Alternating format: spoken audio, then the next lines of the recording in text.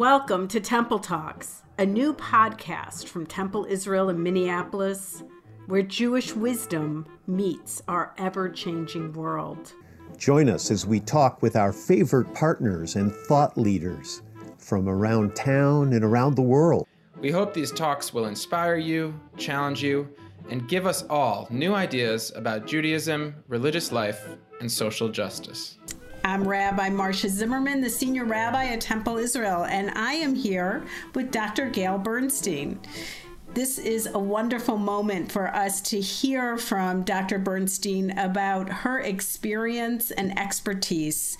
She is a professor in the Department of Psychiatry and Behavioral Science at the University of Minnesota. She is the head of the program in child and adolescent anxiety and mood disorders. Dr. Bernstein's areas of clinical expertise and research have been anxiety disorders in children and adolescents and pediatric obsessive-compulsive disorder. She will discuss with me today the topic of COVID-19 and its effects on mental health of children and adolescents. Well, Dr. Bernstein, we call each other Gail and Marcy, so we can do that here. This is not anything to be too formal. It is such an honor to have you here with me and such an important topic. So many parents are worried about their children and COVID. But before we move into that, I'd love to know your own personal journey towards psychiatry, behavioral sciences, and how you achieved this amazing reality professionally, but also just how you got into this work and what made you go into psychiatry. Ooh, well, thank you so much, Rabbi Marcy, for that really kind introduction. And I'm delighted to be here to talk with you about this topic. So I went to medical school. I knew I wanted to be a doctor, and my goal was to work with children and adolescents because I just love kids. And my path started with going into pediatrics. So I first, after medical school, I did a residency in pediatrics. I was at the University of Wisconsin in Madison. And I enjoyed it very much. I loved Madison. I loved my work. I found, though, that I was particularly interested in the psychological and psychiatric aspects of my patients. I found that interesting, intriguing, just right up my alley, let's put it that way. So then I, still at Madison, I decided to switch into psychiatry. Oh. And I went through general psychiatry training, child and adolescent psychiatry training, and ended up in this field that I absolutely love. It's my thing. I enjoy it very much. That's amazing. Thank you. So now we are in a very unusual situation where your patients and all our children, adolescent, young children, young adults are really living in this very isolated time and on Zoom and virtual realities as basic as school. So what are you seeing and what do you think we need to know about how to really help these young people through this difficult time?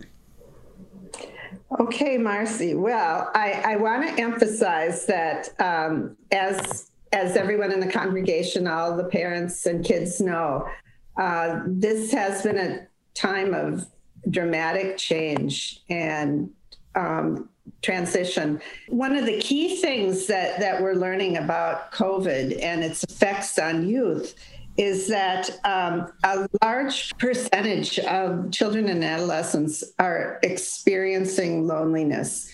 So there have been some recent surveys that indicate that up to 33% of kids and adolescents are showing a high level of loneliness. And up to 50% of young adults, that would be 18 to 24-year-olds, are also showing a high level of loneliness. In preparation for this podcast, I did go to the literature as a researcher would. That's good. I found a couple of literature reviews. The first one was about kids and adolescents. It looked at 63 different studies of kids who had been in isolation, either for health reasons, for pandemics like H1N1, or for various other reasons. And it showed that these kids who are socially isolated and lonely have a significant risk of developing depression. And that could be during the isolation or even afterwards.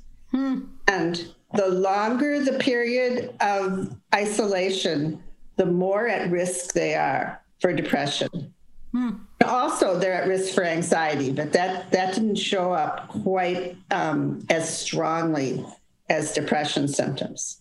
So that's a concern. Now, interestingly, Marcy, I found a similar article that looked at adults. And while we're going to be focusing on kids and adolescents, I do want to throw this out there, that in the 24 studies that were looked at in adults who were isolated, they had some different negative psychological sequelae.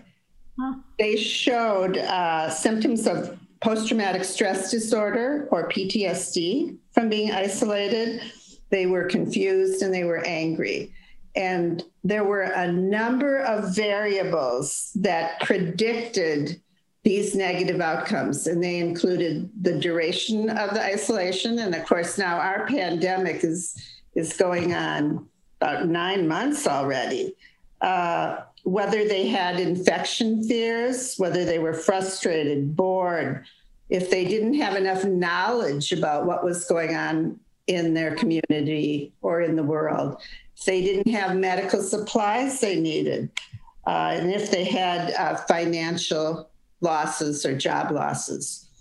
So these are the types of concerns and the negative outcomes for adults.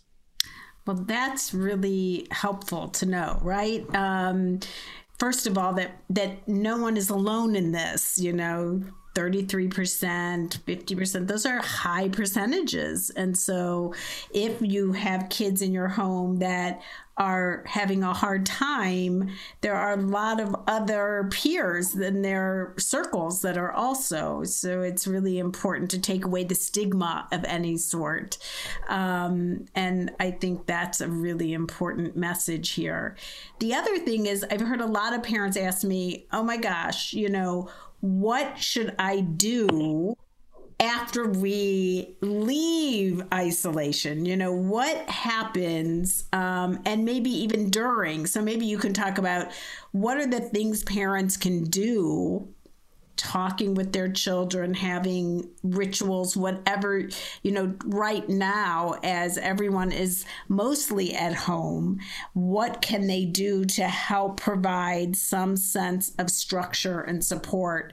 And then when we get out, what is that transition time? So maybe you can speak about both of those. Sure, I'd be happy to. So in terms of helping the kids and adolescents during quarantine, you mentioned this, and I'm going to second it, that having a structure and a routine to their day is really important. They've lost their usual routine with going to school, extracurricular activities, get-togethers with friends.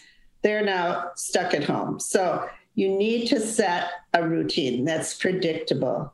And this includes even some basics as to bedtime, time to get up, when to get onto the screen for distance learning. They need to know what to expect. And it's really important for these kids to get into the routine with their distance learning. We hear a lot about families that are struggling with that. Kids who don't want to get on the screen, don't want to get up in the morning, aren't doing their homework, don't feel they have enough understanding on what they're supposed to do. So It's important to get that into the routine and to get parents helping, but not over involved.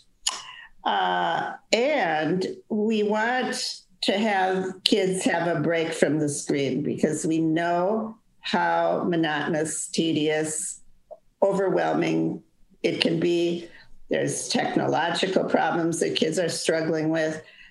So yes, they're on for school, but they need breaks in between. To help mitigate the loneliness and the loss of being in contact with friends regularly, seeing them in the hall, seeing them at synagogue, seeing them in the community, I'm suggesting that it's important for kids to have at least, I would say, sometime every day that they can be in touch with friends. And that would have to be phone, texting, Zoom, but it's really important. They need that. Engaging in exercise and hobbies that they can do at home, and things that they can do with family members. They could maybe even simultaneously do it with friends if they're on Zoom. And another key point is that it's probably a very good idea to shelter the kids from some of the monotonous ongoing news and feed about what is happening with the pandemic. It gets very repetitious and scary. It's good that they know the reality and why they need to do what they're doing, but it's important to give them some break from that. Love that. You had talked about the fact of it's hard for kids to really always to understand what the assignment is, that the communication between teacher and student sometimes can get a bit more difficult, and that you were talking about how parents can perhaps make sure that the assignment is clear to the student, to their child, and just make sure they're heading in the right direction in that. I thought that was an interesting point that you brought up earlier. Yeah, I think that the parents have to be kind of coaches and support their kids with distance learning, because it can be very very challenging and frustrating. They might not have a good connection. They might not be able to get on. Some kids are really, really very shy and anxious about being on a screen and asking questions. Some are going to need probably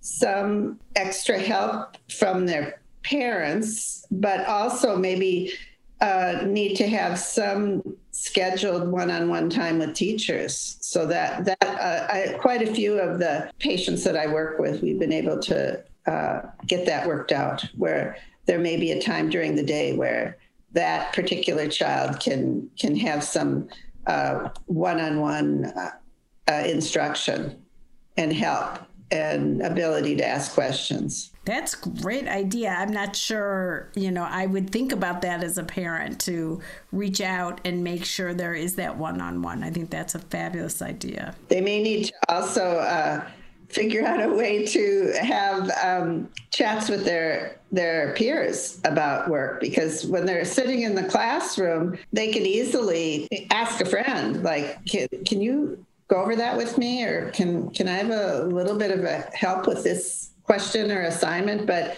it's a lot harder when you're sitting at home and trying to figure everything out on your own. Right. I think that is really great advice. So we talked a little bit about going back into reality. Have you sort of thought about, and it's hard to know when that's going to happen, but as kids have transitioned some back to school for in-person learning a few days a week, and then back at home, and now kind of seeming like some are going back to in-person, what are those transitions like? Do you have any suggestions for parents to prepare their kids going back and forth on things that they have no control over? Sure. Well, there are kids who just love being in the classroom, and they can't wait to get back in. Or if they're on a hybrid and they have 3 days in the classroom and 2 at home, they're really flourishing with the in-classroom setting where they can be there with friends, they can interact with teachers. And so we've got those. We've also have kids who are delighted to be home. They're delighted to not have to go into the classroom. And commonly that would be kids that have social anxiety who are very uncomfortable with social settings where they might be judged. There are kids who don't like to answer questions in class, and kids who don't like to present in front of the class or eat in front of people or use public restrooms. And their underlying fear is that they're going to mess up or they're going to be judged. And so they like staying home. This is going to end up being a problem for those kids when it's time to go back, because they've been actually rewarded for avoiding challenging social situations. So we're going to have to work with those kids to prepare them and to realize that going back has many advantages. And while it might be fear provoking for them, that we will work with them to get some tools and strategies about how to be more comfortable and less anxious in those settings. And I think parents often aren't sure whether seeking professional help, when one should do that during this time.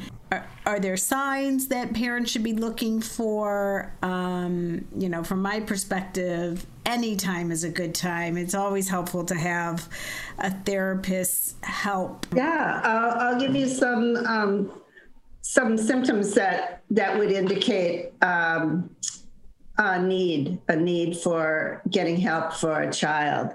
I mentioned that these kids are at risk for depression, they're at risk for anxiety. So a key thing is to look for, first of all, how is your child functioning at home? Are they getting their work done? Are they engaging with the family? Are they reaching out to peers? Are they expressing their worries and fears? So if they're doing those things, getting their work done and functioning pretty well at home, that's all good.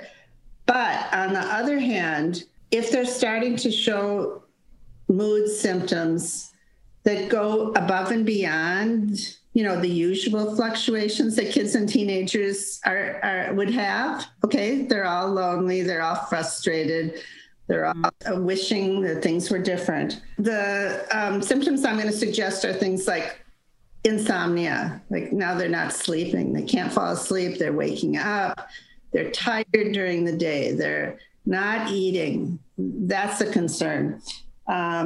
If they can't concentrate like they used to, like before, they could keep their mind on their work, but now they're not. They're just troubled with lots of worries about getting sick or that their grandparents are going to get COVID and are going to die. That's a concern. Grades going down, isolating, like staying in their room, like not wanting to join in on family activities. Hopelessness, talking about death or suicidal ideation. That, of course, is, very serious for getting help. But these are the types of symptoms I would watch for with respect to mood. Now, with respect to anxiety, I'm talking about persistent worries that go above and beyond the natural. Like we're all having worries about COVID, but we just can't stop worrying or can't stop focusing on their loved ones and their well-being. If they're having panic symptoms, if they're very overwhelmed. And in younger kids, we might see behavior issues like regression behaviors, acting younger than their age, not being able to do the self-cares that we took for granted before, more aggressive, constantly irritable. And then I would mention in adolescence that some adolescents self-medicate or treat themselves with alcohol and drugs to deal with disappointment, frustration, isolation. So that would be a concerning situation. So maybe on the other side, tips for parents in helping their kids understand and cope with COVID. Yeah, I would say that one silver lining of COVID is more time with family. Mm-hmm. That by necessity, families are together for long periods of time. A lot of parents working from home. This gives an opportunity for very special family time, like making time in the day for family meals, for breaks, for conversations. Parents, I think, would like to, and kids would love it if they would have one-on-one talks together, and parents would find out what the concerns and the thoughts of their children are, get them to express what's going on and what their disappointments and worries are. So they need to encourage their kids and teens to address their feelings and concerns. Also, parents can work on modeling resiliency and ability to adapt and to take care of themselves. So a parent that shows their child that they're exercising, they're taking breaks, they're eating healthy, they're problem solving about how to use the computer to speak to clients or coworkers, that can be very helpful. So I would like parents to work on modeling problem solving and, of course, being supportive and helping their kids with problem solving and figuring out ways for them to socialize with friends, even though they can't see them in person. And I think, the other thing that's so interesting about COVID is that you're going into colleagues and people you work with into their homes, right? And so, I find that the cat walking in front or the dog barking or the kids needing, coming into the room, it's like we need to sort of be a little bit more flexible with that in the traditional sort of corporate culture that is somehow you're at work, nothing else is happening. And I think that's a silver lining in this whole thing. It's funny, frustrating at times for the parents, but I think we all have to be a little more flexible around that. Have you found that? No, Rabbi, since COVID started, 100% of my working with children and families is virtual. Okay. And that has some real advantages and some disadvantages.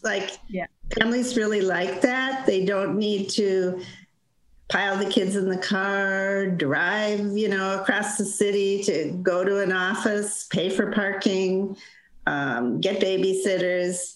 And I really appreciate being welcomed into their home and seeing the pets and seeing how the kids act with their parents or their siblings.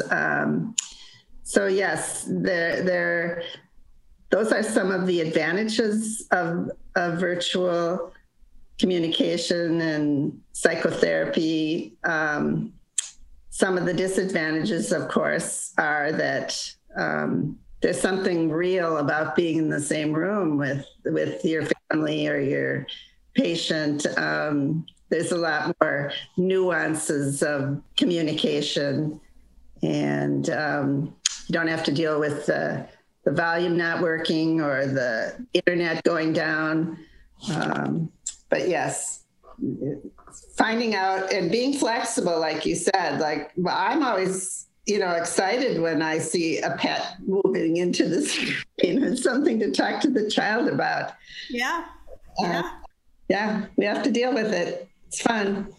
And you gave a staggering statistic of how much more people are showing up for their appointments without having to schlep across town. Yeah, I had mentioned to Rabbi that since the psychiatrists and therapists have been working from home, the no-show rate in our clinic has gone way down. Like they're showing up.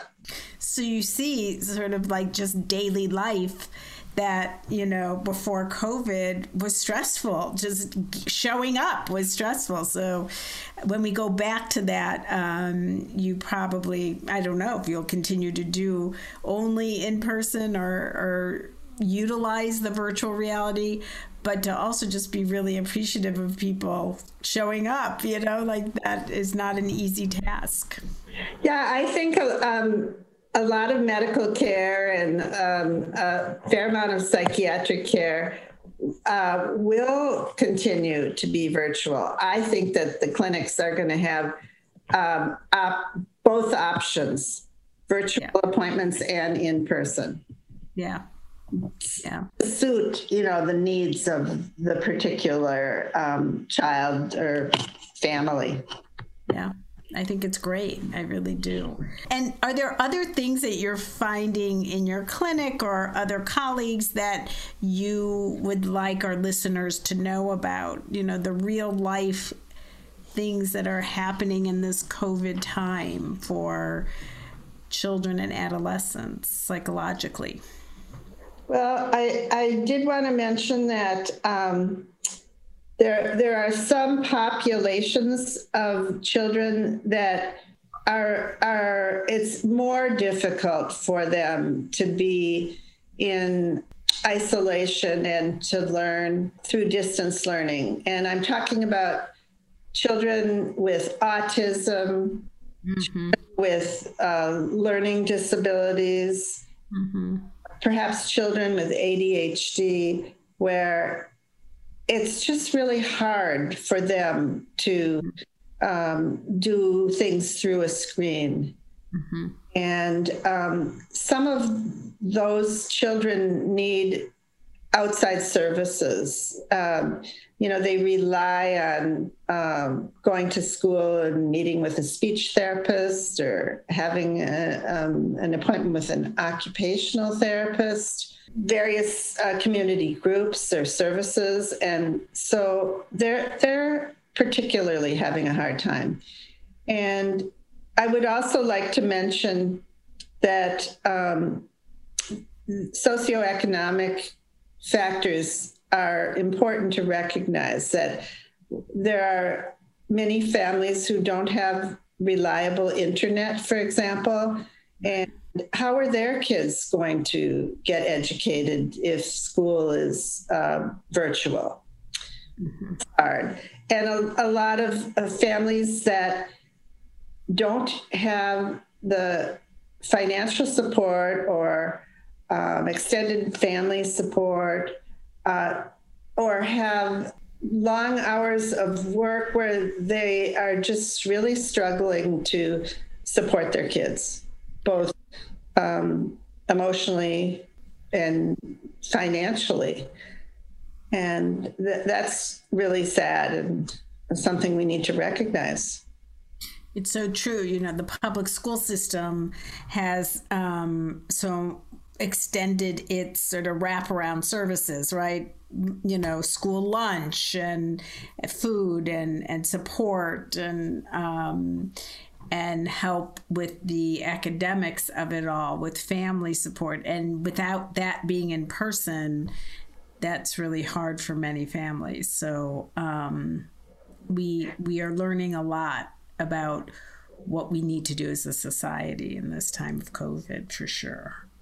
I think it's been really hard for parents who are working from home to do their work and to help their kids with learning on distance learning. That they're being pulled in many directions, very difficult and stressful. Yeah. More power to them. It's true. It's so true. I am just always amazed at what parents are juggling with young children, with adolescents. It's really tough. It's tough. So my Agreed.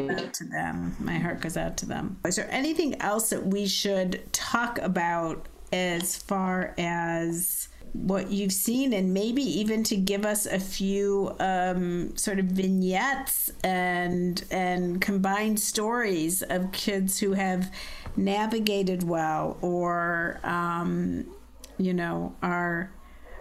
moving forward? Because I think so often kids and parents feel like they have to do it all themselves, and to hear other stories helps kind of open it up. Sure. Well, I certainly have had some teenagers who have had a worsening of their depression during COVID. I mean, that's a pretty common theme, and they've gotten really far behind, and they become very low motivation and struggle a lot with getting online and doing work, and very overwhelmed. I've been impressed with some of the parents who have really stepped in and recognized what's going on, and have arranged some contacts and meetings with the school so that schools understand what's going on. And the schools have been really helpful in providing accommodations and extensions for the kids. I like the problem solving of how to increase the contact between kids and their friends, and realizing that, like you said, they're not the only one in this really formidable situation. I'll put a plug in for adolescents and kids to do, religious education, which is much online. It's I have found that kids are so funny online in religious school and in youth events, and to have youth group and other things, that those are other ways of connecting in with other adults who can, hold these adolescent and kids in a way that makes them feel like they're more adults in their lives than just their parents who they see in person. So I'll put a plug in for religious institutions at this time. We're finding kids are really plugging into our programming more than ever, because they really find it easier, like you said, but also, the rabbis are more accessible. So we're there to teach them and to be there, and it's helpful. It's very helpful. Great. Good. I agree with that. People are getting very, very creative, just like the youth creative service that we do on High Holy Days. We figured out how to get the choir to sing all at once. It's those are good projects, because the product is really brings a smile to everybody's face when you're completing it. Well, good. Well, it has been so wonderful to get your insight and your help in this matter, because a lot of parents are worried, and rightfully so, because we've never experienced this before. So their parents never experienced it in the same way, and so there's not a whole lot of wisdom we can always give. So it's listening to the kids and making sure that we do our best to keep a routine and rituals, family rituals going, right? Yeah, and after the pandemic, I hope families continue those rituals. That's right. That's right. So having dinner at a certain time every night, not just letting people kind of grab a meal as they go, which so often can happen when you're in 20 different places for 20 different practices and games. Here, there's the opportunity to really make time. And I've heard from parents that, like, what were we so busy with? Like, what were we running around with going here and there? So that is another little silver lining, like you said. It's not only being together, but also not having the hectic life all around and the upheaval all around all the time, which I think is... Yeah, because we've learned there's so much we can give up and still have a satisfying life. Less stress, a different type of stress, but that's a very good point, Marcy. Yeah. So I've heard that a lot from parents that, just the desire. I mean, it's just even for life cycle events, for bar bat mitzvah ceremonies, it's like nobody's having the big party. It's like, why were we so wrapped up in that? I mean, it is something that's hard not to have people physically there, but putting so much time into the big party and all of that, when really making sure it is at its core a religious experience is so much more important, and people are appreciating that. So, and that helps kids. That's resiliency, when you kind of acknowledge, you know what? You did a beautiful job for your bar bat mitzvah, and having that big party would have been lovely to have people come in town. We miss that. But there's also a hecticness, like we get to sit down and have a really nice meal after your bar mitzvah, and it's such a nice quiet time to do that as well. So beautiful. I love that comment. Yeah. So it's getting us back to our essence. We don't want the fear of the pandemic. We wish we had learned that in a different way, but it is a bit of what we can learn even from the hurdles that come our way and the hard times. It's what Judaism teaches us all the time. So it's good. We are filming this right before Shabbat, so I want to say Shabbat Shalom to you, Gail, and thank you so much. Rabbi, thank you so much. It was such a pleasure. So enjoyable to chat with you about this. Very, very wonderful. And I'll use your wisdom to share this podcast, but also little bits of it as parents reach out to me as well. So thank you, thank you, thank you. We hope you enjoyed this week's episode of Temple Talks, and any questions or comments can be directed to tmoss@templeisrael.com, and I will help them find their proper destination. Additionally, if you are the parent of a young child, I recommend that you listen to episode number 4 between Rabbi Klein and early childhood educator Alicia Stoller, in which they cover similar things of educating and parenting for that age level. Thanks again for listening. All the best.